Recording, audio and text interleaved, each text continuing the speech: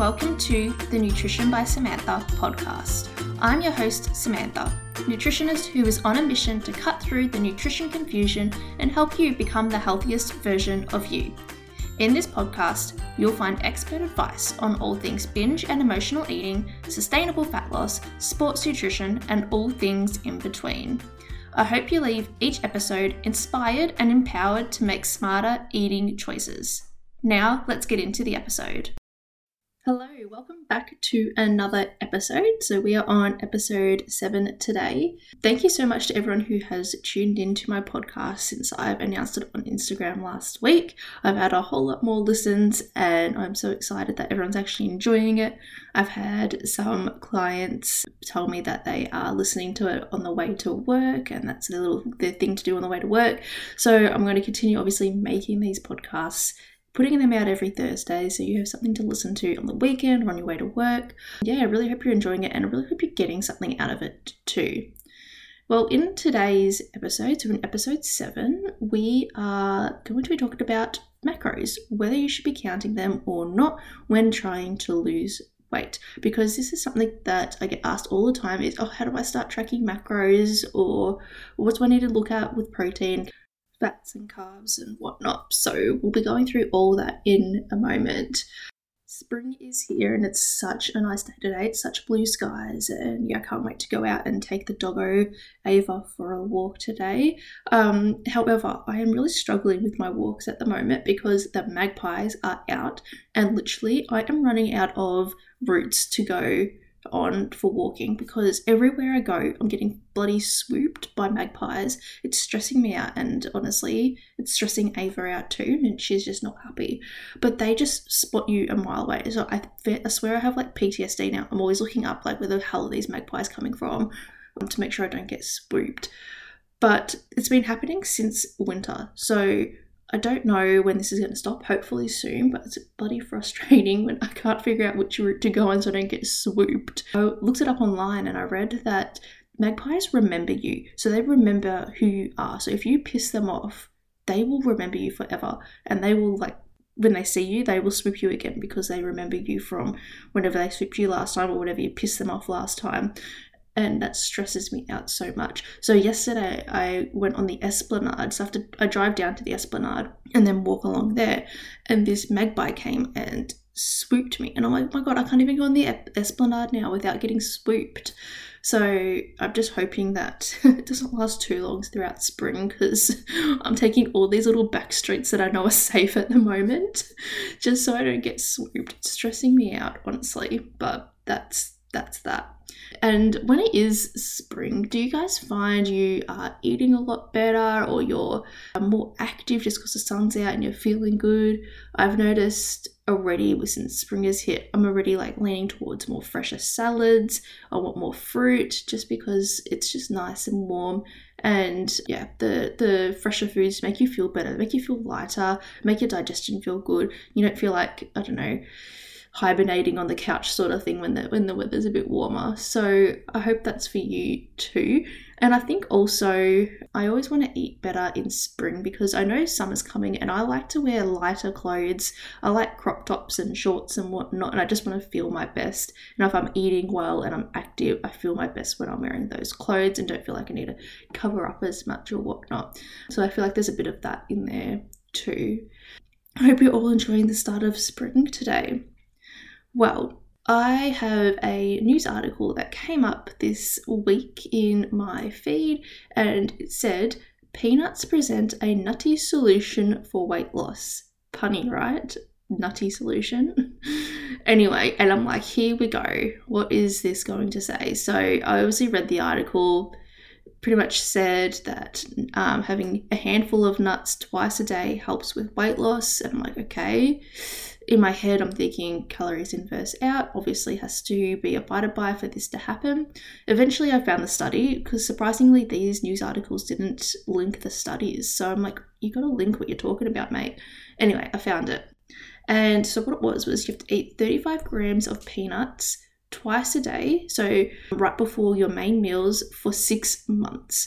So this is in total 70 grams of peanuts a day, which ends up being 450 calories of peanuts a day. I'm like, holy mac and cheese balls. That is a lot of calories to be having every day just from nuts. And I was wondering, like, how are they getting enough carbohydrates and enough protein in if they're losing weight but having 70 grams of peanuts? Anyway, so it says here that both groups were counselled by a dietitian on how to eat for weight loss. So the women had to eat 1,300 calories and the men ate 1,660 calories respectively. So that's what they had to eat. And these had to include the peanuts if they were in the group that ate the peanuts. So there was also another group that didn't eat the peanuts but stuck to that calorie deficit amount. So immediately I have some issues with this because I don't know how well these people were coached to eat the 1,300 calories if you're female or the 1,660 if you're male, because it is hard to stick to a calorie deficit for 6 months on 1,300 calories for women. And the ages of these people were anywhere between 19 and 70 years old.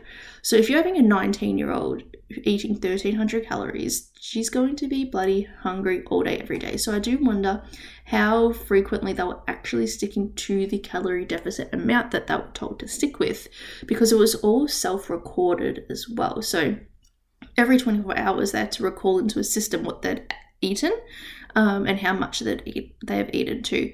And something I know as a nutritionist is that people really struggle with recalling what they've eaten and putting it in accurately and accurately knowing what you're having each day, because it is hard to put in your food intake and make sure you're getting it right too. So I do wonder if how accurate these recordings were. So what this study found was the people that ate the peanuts lost 6.72 kilos in the 6 months, and the group that didn't eat the peanuts lost 6.60 kilograms. So it's only 100 grams difference over the 6 months. So what this tells me is that they both must have been in some sort of calorie deficit to lose the 6.5-ish kilos in each group. However, where these calories came from is not so much of a big deal, because they both lost similar amounts of weight, whether they had majority of their calories coming from, not majority, but they had a fair bit of their calories coming from peanuts or not, the weight loss was still the same. So I hope this is a reminder that no matter what diet you follow, if you're in a calorie deficit, you will see weight loss results. However, it's important to make sure that the diet you do follow is something that you can do long term. Because if you're like, okay, then I'm going to cut out carbohydrates, that's just easier. What are you teaching yourself there? To avoid carbohydrates forever for weight loss? Or once you get to your weight loss goal, what are you going to do? Never eat carbohydrates again? Like, that's not a very fun life, to be honest. So when you do think of a diet to follow, think about, is this sustainable long term? What are you going to do once this ends? Because I've also had clients be like, I think I'm going to do the shakes just because I know I'm going to lose weight really quickly and it'll come off. And I'm like, okay, what happens once you lose the weight? Are you going to have shakes forever? And sometimes I see clients that are that desperate. They're just like, I don't know, I'll figure it out when I get there. And honestly, you're not going to figure it out when you get there, because you have to eat eventually. And whenever you eat is going to be more calorie dense than your shakes you're having, and then you're not going to be learning how to eat long-term for sustainable fat loss. We've got to be patient, learn good habits, make them become a part of our lifestyle to be able to see the long-term results.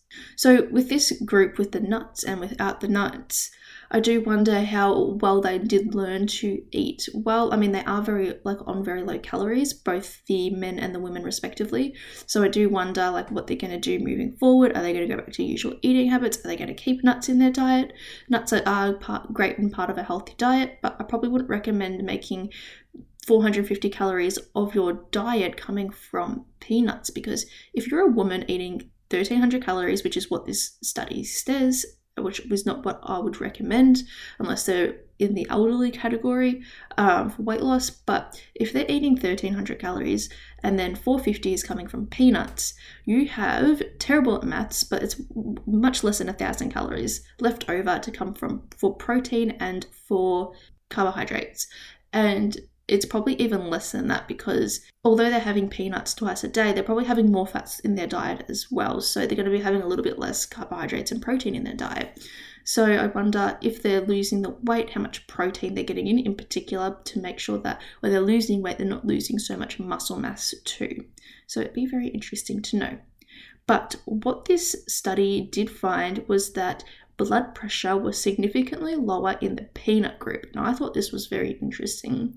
So what they said is nuts are low in sodium and also contain a variety of nutrients, including mono and polyunsaturated fatty acids, minerals such as magnesium, potassium, fiber, antioxidants, and vitamins, with beneficial influence on blood pressure. So that's what they think have reduced the blood pressure for the clients in the peanut group. And their conclusion for their study said, in conclusion, intake of 35 grams of lightly salted dry roasted peanuts prior to 2 main meals per day in the context of a weight loss diet resulted in similar weight loss to traditional low-fat weight loss diets in adults at risk of type 2 diabetes after 6 months. Now, I find this really interesting because when I looked at the news articles they were saying that have peanuts and you'll lose weight, and peanuts are a great solution for weight loss, blah, blah, blah. But when you actually read the study, what they're saying is you can have peanuts and still lose weight as long as you're in a calorie deficit. So it's funny how the media twists these things so that people will click on their article, be like, oh, I need to lose weight. Should I eat peanuts? But when you read the study, it just says eat in a calorie deficit, mate. That's what it says. So yes, that is very interesting, and I hope this makes sense, and I hope you realize also that there's no crazy solution to your weight loss goals. Eat in a calorie deficit, learn how to eat for sustainable weight loss. If you don't know how to do it, get help. Otherwise, you're just going to be going round in circles, you'll never get anywhere, and it'll just be difficult, and you'll probably end up doing restrictive diets, losing weight, gaining it back, and each time you do that, it's going to make it harder and harder to lose weight long term. So that is the news article for this week. All right, time for my nutrition tip of the week to help with weight loss. And this is something that I really love to tell my clients, because it's like almost like, oh my God, that's so smart, and they're mind blown, even though it's just so simple. But it is to pick the kids pack size snacks. So if you're wanting to eat a packet of chips, you really feel like a packet of chips, maybe getting the big bag of chips is not the best idea, because we all know once we start, we don't really stop until the packet's empty, really. So I always recommend get the kids packs, ones where you get the big bag and there's like 5 or 6 little packs in there, because that is portion controlled for you. The only thing is you just have to have one of them. You can't go back and get another one. But what you'll end up doing is you'll end up eating it until you've finished the packet. And 9 times out of 10, you'll be like, that actually hit the spot and I don't need any more. Whereas if you had the big bag, you'll just keep going until you feel absolutely sick and you're like, why did I eat an entire bag of chips? So this can come in all different foods. So for example, I have popcorn on my desk at the moment, and I've had popcorn, the little packs, every day this week. So that's another one where if I had a big bag, I'll just keep snacking at the popcorn until I finish it. Whereas this one is portion controlled for me. I have the Cobb's lightly salted, slightly sweet, or whatever it's called, popcorn. But there's all different kids packs of snacks out there, so have a look for those. This is also what I recommend with ice cream and desserts as well, is to get things that are pre-portioned for you. So instead of getting the 4-litre tub of ice cream, get the ice cream on a stick, and that way you're just eating one stick of ice cream. And you can always check the calories on the back, and majority of ice creams on a stick, apart from like drumsticks and magnums, are less than 100 calories. So that's a really great option for a dessert option for you. So have a look for any pre-portioned snack options. Make a huge difference to sticking to portion control. On to today's topic, or this week's topic, of whether we should be counting macronutrients for weight loss. I guess we'll start by talking about what macronutrients are. So if you don't know, there's 3 macronutrients that people usually track. There is technically 4 macronutrients though. So our macronutrients are carbohydrates, fats, and protein, and alcohol is also considered a macronutrient as well. Now, each macronutrient contains a different amount of calories. So 1 gram of protein provides 4 calories, 1 gram of carbohydrates also provides 4 calories, 1 gram of fat contains 9 calories, and 1 gram of alcohol contains 7 calories. So when we're counting macronutrients, when we are counting it through MyFitnessPal, just say we're putting in 100 grams of protein, 150 grams of carbohydrates, whatnot. This is all counting up to your daily calorie intake and also reaching your macronutrient targets. There is a lot of work that goes into counting macronutrients, and it can be really hard to do at the start because you got to use MyFitnessPal, you got to know your calories, you got to add it in and know how to balance out what foods you're having and what foods have what macronutrients to make sure you hit your calorie intake. So if you're unsure of what foods contain what macronutrients, counting your macros is going to be pretty hard at the start. And then as you go on, you start to learn what foods have what macronutrients, and you start to get a little bit better at it and knowing what's a protein food, what's a carbohydrate food, and what's a fat food.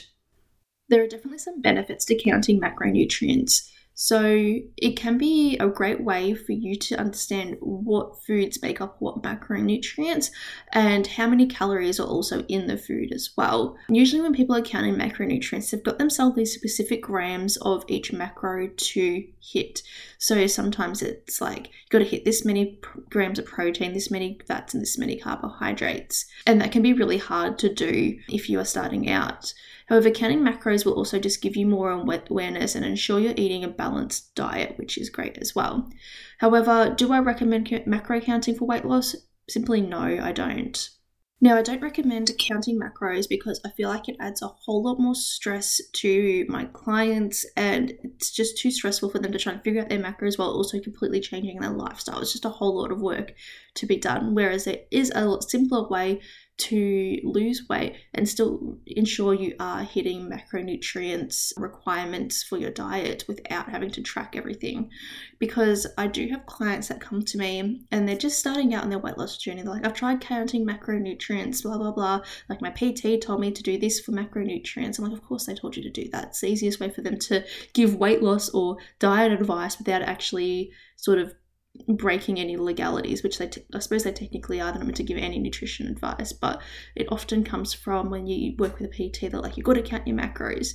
And when it comes to dieting, you don't need to count macros to see weight loss results. You do need to ensure you're getting enough of each macronutrient, which is where counting macros can come into place, but it's not necessary. What you could do instead is just make sure you've got a balanced plate. So your carbohydrate content, your protein content, you've got your fiber on your plate, you've got some fats within your diet. And I can almost guarantee you, if you were to do that, you were to make sure you've got some carbohydrates, some protein, some fiber on your plate, you have some fats throughout the day. Most of the time this can come naturally in foods, and I guarantee you're going to hit these macronutrient counts anyway if you are hitting these. And the reason why I'm so sure about this is because I have literally done this. So I plan out my clients' meals and their snacks based on what they feel like and just making sure they've got these balanced meals and snacks. And then sometimes I go back and just double check all their macronutrients are correct. And literally every single time I get it right. I know that if I balance out their meals in a certain way, and that's what I teach my clients to do, and balance out their snacks in a certain way, I know they're going to hit their macronutrient targets, and I know they're going to get enough protein in, enough fats, and enough carbohydrates in without having to actually track the macronutrients that they're having too. When it comes to fat loss, the main macronutrient I bang on about all the time is making sure you've got protein on your plate. And this is because it's going to help prevent muscle loss and help prevent muscle breaking down when you are trying to lose weight. Because when you go on a weight loss diet, you're not just losing fat, you're also losing muscle mass as well because you're in a calorie deficit. So you want to try to prevent this as much as possible and ensure we're having protein in our diet and enough protein. So if you're having protein in breakfast, lunch, dinner, and at least one of your snacks has protein in it, you're going to get enough protein in. You can work it out. You'll still be able to you'll be hitting at least 1 to 1.2 grams of protein for weight loss. Sometimes it's better to have more protein than 1.2 grams per kilo of body weight to lose weight. But in general, you're going to be getting close enough to having enough protein. And especially if you aren't weight training, making sure you've got the protein in each of your meals is going to be more than adequate as well. The other downside to telling people to just count their macros is it's not ensuring you're actually eating a healthy diet, because you can make this up with processed foods. This doesn't mean you're going to hit your micronutrient targets as well. So this is why I'd rather focus on balanced play, ensuring you're getting some whole foods in, rather than be like, got to use your app, got to count your macros, because you can easily eat a donut and a protein bar and whatnot and hit your macronutrient content for the day, but you're not going to be able to hit your micronutrient content. And this is something I don't really talk about much with my clients, which is micronutrient content, because it can be really tiresome, to be honest, to go through each micronutrient and what's required in each of them. So I always say just make sure you've got your vegetables, make sure you're having some fruit throughout the day, and make sure you have a balanced plate, and you'll hit your macro and micronutrient content quite easily. Another limitation to counting macronutrients is, what are you going to do if you're more hungry one day? What are you going to do when you go out for dinner and you can't really track your macros? What are you going to do if you've had way too much carbohydrates and you don't have room in your calorie intake and then your macronutrient intake to balance out the rest of your meals? Are you going to freak out? Are you going to be like, oh my God, I've ruined today? There's just a whole lot that goes into macro counting. And there is probably only a certain subgroup of people that I would recommend macro counting for, and that is endurance athletes, or any athletes that do a high volume of exercise, a lot of cardio and weight training as well, and that is to ensure they're having enough carbohydrates in their diet. So there is a certain amount of carbohydrates we should be having each day, especially if we are a really active person. So it is important to ensure we are getting enough carbohydrates in their diet too, along with fats as well. If you're having a really low fat diet and you're an athlete, you're going to end up getting some sort of problems with injuries and your joints as well, and overall health is going to be reduced if you're not getting enough fats in as well. Although I don't recommend macro counting everything you're eating, I always recommend my clients to stay in their calorie deficit. I give them like two main things to stick to if they're wanting to lose weight. Number one is their calorie deficit, stick to that amount. And number two is to ensure they've got protein in their meals. They're the two main things I get them to ensure they're doing. Because if not, I know, one, if they're not in the calorie deficit, they're not going to lose weight. And two, if they're not eating enough protein, they're going to lose weight, but it's not going to be body fat. It's going to be a little bit of muscle mass as well, which we obviously want to maintain our muscle mass as best as possible. So if you are somebody that does want to count their macros for weight loss and you are interested in counting macros, this is what I would recommend. Number one, know your calorie deficit. Know what calories you need to be having each day. Number two, make sure you're getting enough protein in. So it depends on the client, how much weight they have to lose or where they're currently at their training. Anywhere between 1.2 grams to 2.2 grams of protein per kilo of body weight is ideal. And yes, that might sound like a lot, but once you sort of get some protein in your snacks and your meals, it's going to be a bit easier to hit at least 1.2 grams. Currently, the recommendations by the government is 0.6 or 0.8 grams per kilo of body weight. And that is quite low, I believe. So if you are trying to lose weight, bump it up to at least 1.2 grams per kilo of body weight. Then we have your fats. So then I would like you to do about 0.8 to 1 gram of fat per kilo of body weight, and then make the rest up with your carbohydrates. And that will give you a balanced diet. Like I said, if you are an endurance athlete or a really active person, we need to be tracking your carbohydrate intake too. That amount really depends on how much activity you're doing as to how much carbohydrates to have. And most of the time, if you're this active, I doubt you're probably on a weight loss diet as well. I'm sure if you are being this active, you're probably already maintaining your weight at a healthy weight for you. To sum up what I've just spoken about, if you want a macro count, you definitely can, and is a great way to learn about what foods have what macronutrients in them. So if you're not sure of this, start using MyFitnessPal, add in what you have a look at how many grams of what macronutrient are in each food, and this will give you a good idea of what's a high protein, high fat, and high carbohydrate food. However, if you find macro counting overwhelming and calorie counting can be overwhelming at some point too, then I'd recommend just focusing on that balanced diet. You'll see results, I promise. Focus on the balance, make sure you're not overeating, and if you're somebody that does want to lose weight, wants to gently track what they're having, then I'd recommend stick to their calorie deficit amount and just make sure they've got protein in every single meal, and you'll be kicking goals, promise. Now it's Q&A time. So I put a Q&A on my Insta stories on Sunday to answer your questions. And the first question I got was, how can you mindfully eat when it's a banquet type meal? Hey, it's Samantha here from the future, or it's Wednesday night now. I've recorded the episode on Monday, and then today I was thinking about my episode and what I had spoken about, and if I was happy with everything I had spoken about before I upload it for you.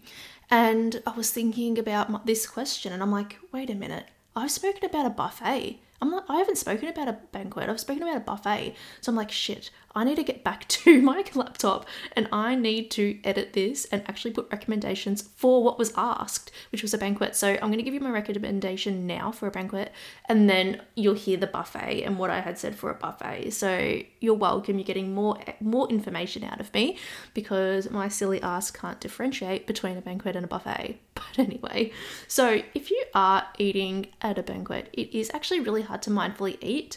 And it's one of those things where you don't really have a banquet option, thing that it doesn't happen like very often. And they are usually quite expensive. Like it's very rare you get a banquet for less than $70. So I always say just enjoy what you're going to have. You're going to be spending a fair bit of money on this, so just enjoy what you're given. But at the same time, I would also recommend, one, not to get there starving. You'll probably just end up eating all the bread if there's heaps of bread coming out, which is probably not going to be ideal. Number two, don't eat anything just because it's in front of you, and especially if you don't like it. If you don't actually like, or you're like, I'm not going to really like this, just don't have it. Just leave it. And number three, if you are genuinely full, stop eating. Like, don't push yourself to eat more, because you're just going to feel like crap afterwards. So yeah, they're my three recommendations for a banquet. It is a hard one. And when I go to a banquet, I really struggle to mindfully eat because you just get what you're given, sort of thing. You don't know sometimes what's coming next or how many courses are coming as well. So you don't know if you actually get full of this banquet, because I have had a banquet before where I was bloody starving afterwards, and I was so mad because I spent so much money and I had so many entrees and little things come out, and I was still hungry. So I went and got dumplings afterwards. So you never really know how much you're actually going to get. So just keep going until you feel satisfied and full, and stop when you are feeling like that, and don't eat anything that you don't actually like. That's just a simple recommendation for a banquet. Okay, so going on to if you're going to a buffet. I'm going to say the word banquet in this, but obviously I'm talking about a buffet. Sorry. So number one, I would recommend is don't get there hungry, because if you get there hungry, you're going to make poor choices, overload your plate, eat too much, feel stuffed, feel sick, and then be mad at yourself afterwards. So I'd always recommend having a snack before you get there, and a high protein snack too, to keep you full. So this could be a yogurt, a couple of hard-boiled eggs, cottage cheese, or tuna on rice cakes. Have something like that before you get to dinner, so you're not starving once you get there. Once you get there, have a look at what's on offer and think about, how can I make a balanced plate with all these options?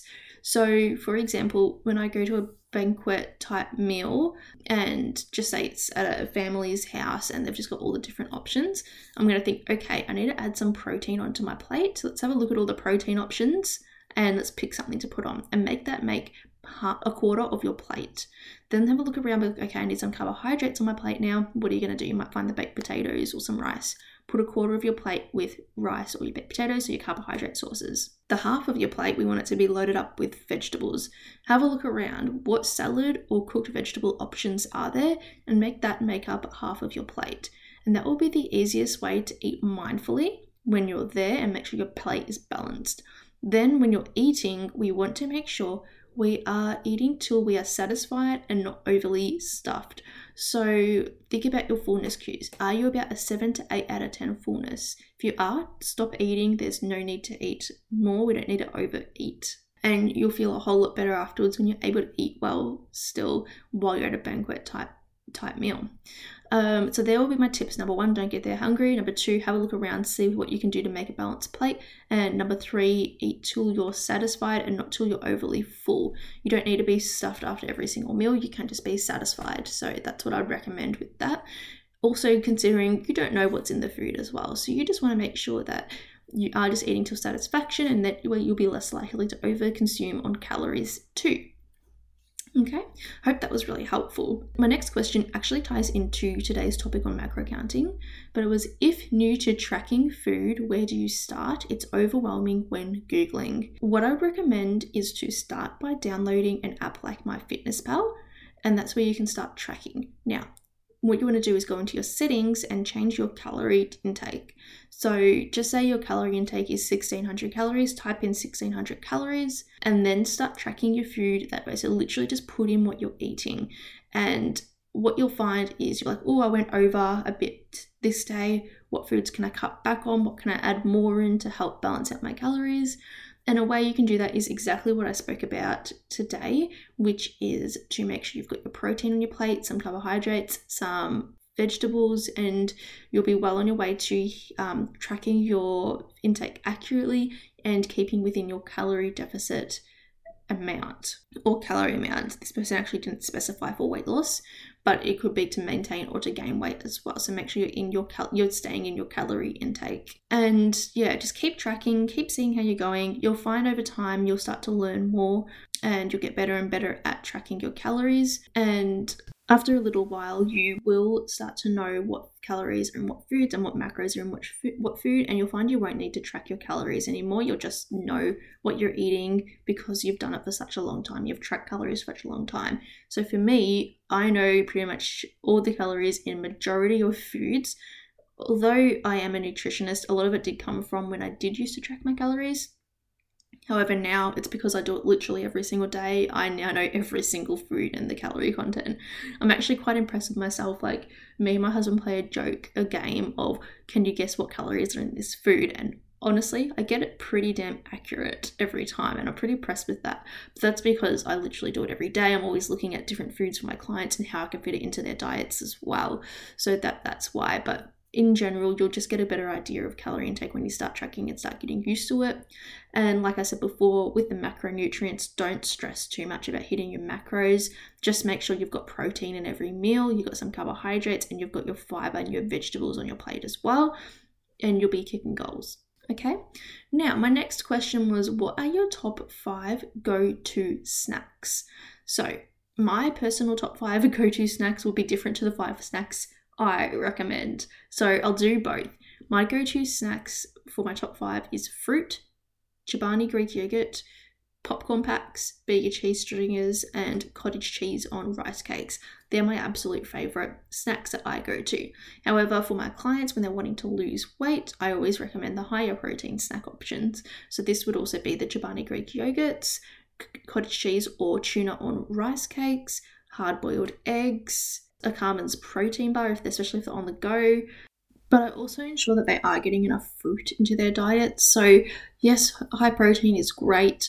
However, you do want to make sure you're getting fruit in your diet just to ensure you're getting enough micronutrients in too. So whether you're having fruit for breakfast, whether it's on your porridge or in a smoothie, make sure you're getting 2 serves in. So if you have 1 serve of fruit in your breakfast, you need to make sure that your snack has another serve of fruit there too. So whether you do a piece of fruit and a yogurt, perfect, then you've hit your 2 snacks. So just make sure you are balanced with your snack options too.